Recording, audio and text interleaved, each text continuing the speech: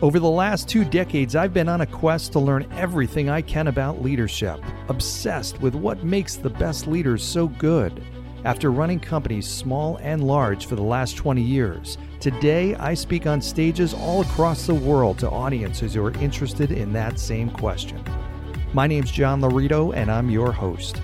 I invite you to join me on this journey as we explore this topic. What makes the best leaders so good? Welcome to Tomorrow's Leader.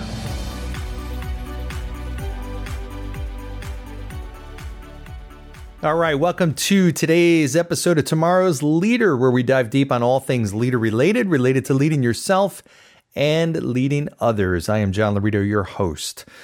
So, story time today. So many of you know this famous experiment, which I went to school and started as an engineer, which was absolutely tormenting.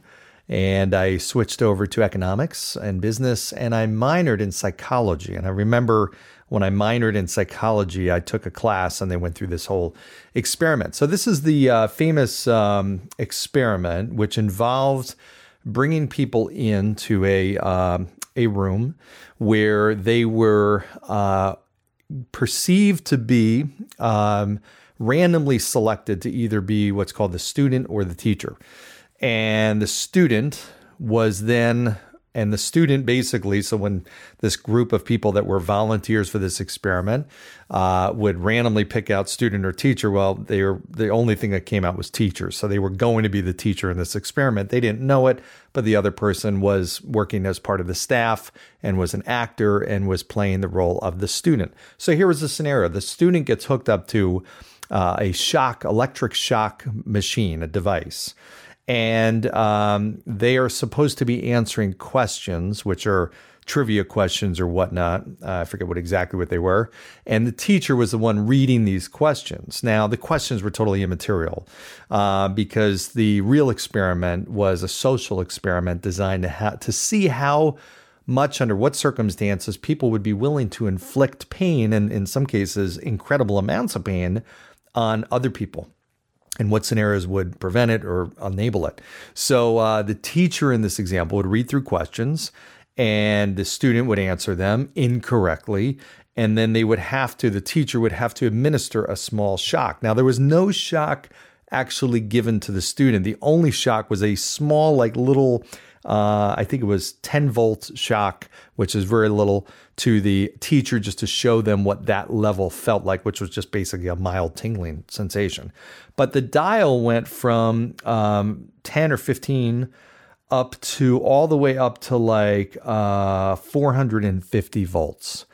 And on this dial, it would be like the first level was a range of 15 to 75 that was labeled slight shock. And then 75 to 120 volts was labeled moderate shock. And then it was 135 to 108 volt was labeled strong shock. And then the next few ranges were very strong shock, intense shock, extreme intensity shock, all the way to where it says danger severe shock. And then the final range of 435 to 450 volts was just painted red and marked with triple X's. So, needless to say, 160 volunteers were put through this test. And there was one part of this experiment, one group had to actually take the student's hand and place it on the electrical plate to get the shock. So they'd move the needle, they place it on the shock. So they physically had to place it on there. The next group didn't have to do that. They just administered the shock, and they just had to be in the same room with the student and see and hear all their cries for pain. I mean, they would cry for pain, stop, stop. And then the other group was totally out of sight and totally in a different room. So part of it, what's really interesting is virtually everybody went significantly higher in this dial. And what was alarming about this is people's willingness. So this teacher would start to move the shock thing up, and the person would be like, "Oh, no more, no more, no more, stop, please." And they'd look over the person in the white lab coat administering this test, and the person would just simply say, "The test requires that you continue." And the teacher in this example would continue. They go up to the next level, to the higher, to the intense shock. And the person would be like, "No, stop it. I can't take the pain. I can't take it." And the teacher would still do it. And the person running the experiment would say, the experiment it's important that you continue. It's very important. That's all they would say. They had that as a script. It's very important that you continue. Just continue. And the person would listen. They'd be inflicting perceived levels of immense pain on this person. Yet because this person in this, white lab coat was telling them it was okay or that they had to do it, they did it. It was crazy. So that was one side of the experiment, was people's obedience to just being told to do things. Just simply, they would obey, even if they knew it was a harmful outcome. It was crazy.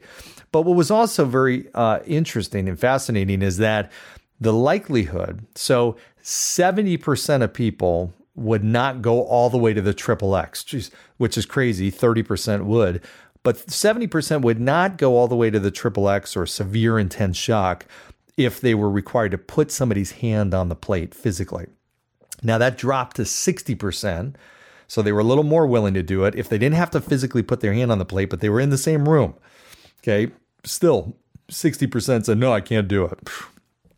And then that dropped all the way down to 35%. So 65% of people could go all the way to the end as long as the person wasn't in the room and they didn't have to see them or hear them. Wow. So think about that for a second. Okay. Here's the big takeaway. First of all, crazy experiment. People literally woke up the next day thinking they had possibly killed somebody. Just a horrible, horrible social experiment. Just crazy, but unbelievably eye-opening, right? Unbelievably eye-opening. Well, here's the interesting thing. And what does this have to do with leadership? Well, the lesson from this is that the further that we get away from seeing the actual pain that we cause, the more willing we are to do it.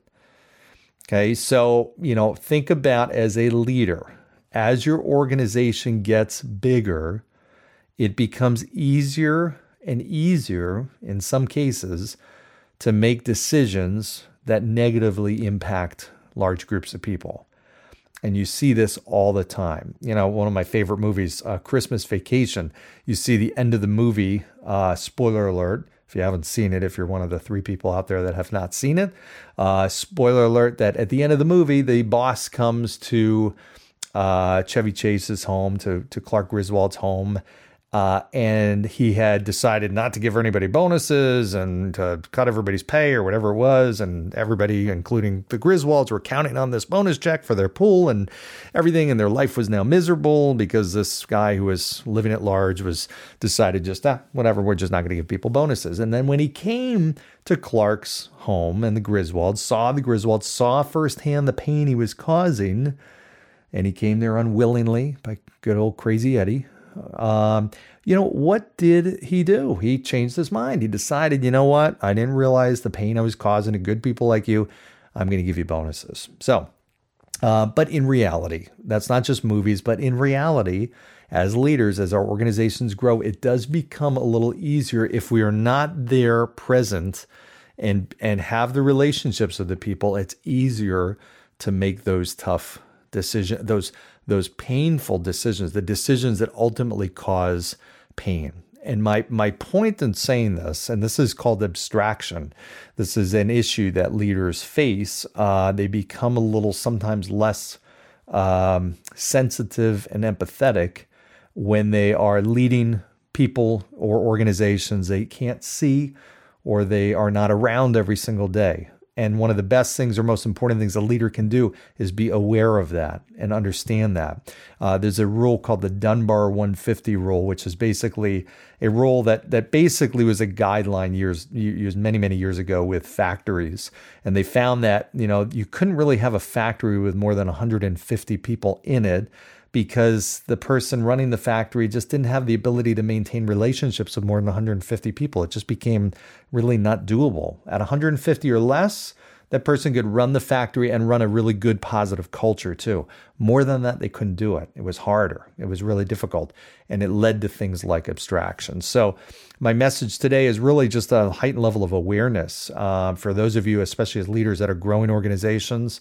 And I remember too, you think back, there were times when our organization became really big and we thought back, wow, remember when it was small and we were building it and it was just had a different feel. It was kind of like you're reminiscing about the good old days of that tight family core.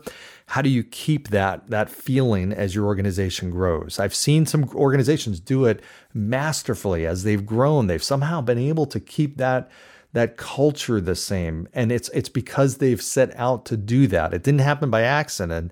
They were very deliberate. They wanted that feeling. They encouraged people to communicate, to give feedback. They reached out to their people. They did things that brought everybody together. They actually put that in their plans. They took strategic action and made decisions that enabled them to bring everybody together. It just didn't happen by accident. So leaders out there, if you're wondering, geez, as our organization has grown, it's becoming a little bit, more, it's less fun. It's less of a family culture. It's less of the old culture that we had.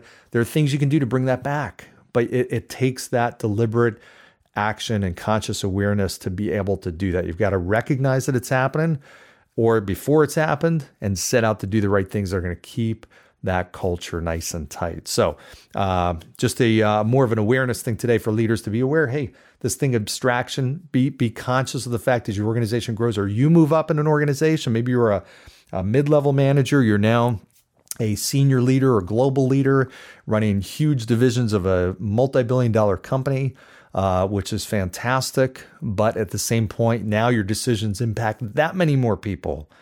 And it sometimes becomes a little easier to make those decisions that can be painful in some cases. Not that they're not right. Sometimes you got to make those harder right decisions.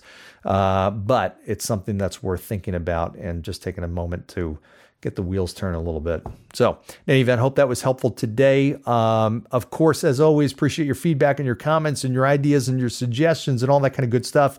We have some fantastic guests coming up in the next couple of weeks, so stay tuned for that. I am always interested in your suggestions on people that you know, great leaders that you know who have made a big impact in your life, maybe transformed your organization. I'd love to hear from them. I'd love to get in touch with them. I'd love to bring them on this show and have them share their wisdom with the rest of the audience. So until then, thank you. Appreciate all your listening and your watching, and go down below, give feedback and reviews, and we'll see you next time. Thanks, everybody. Take care. Thanks for joining us on today's episode of Tomorrow's Leader. For suggestions or inquiries about having me at your next event or personal coaching, reach me at john@lauritogroup.com. Once again, that's JOHN@LAURITOGROUP.com. Thanks. Lead on.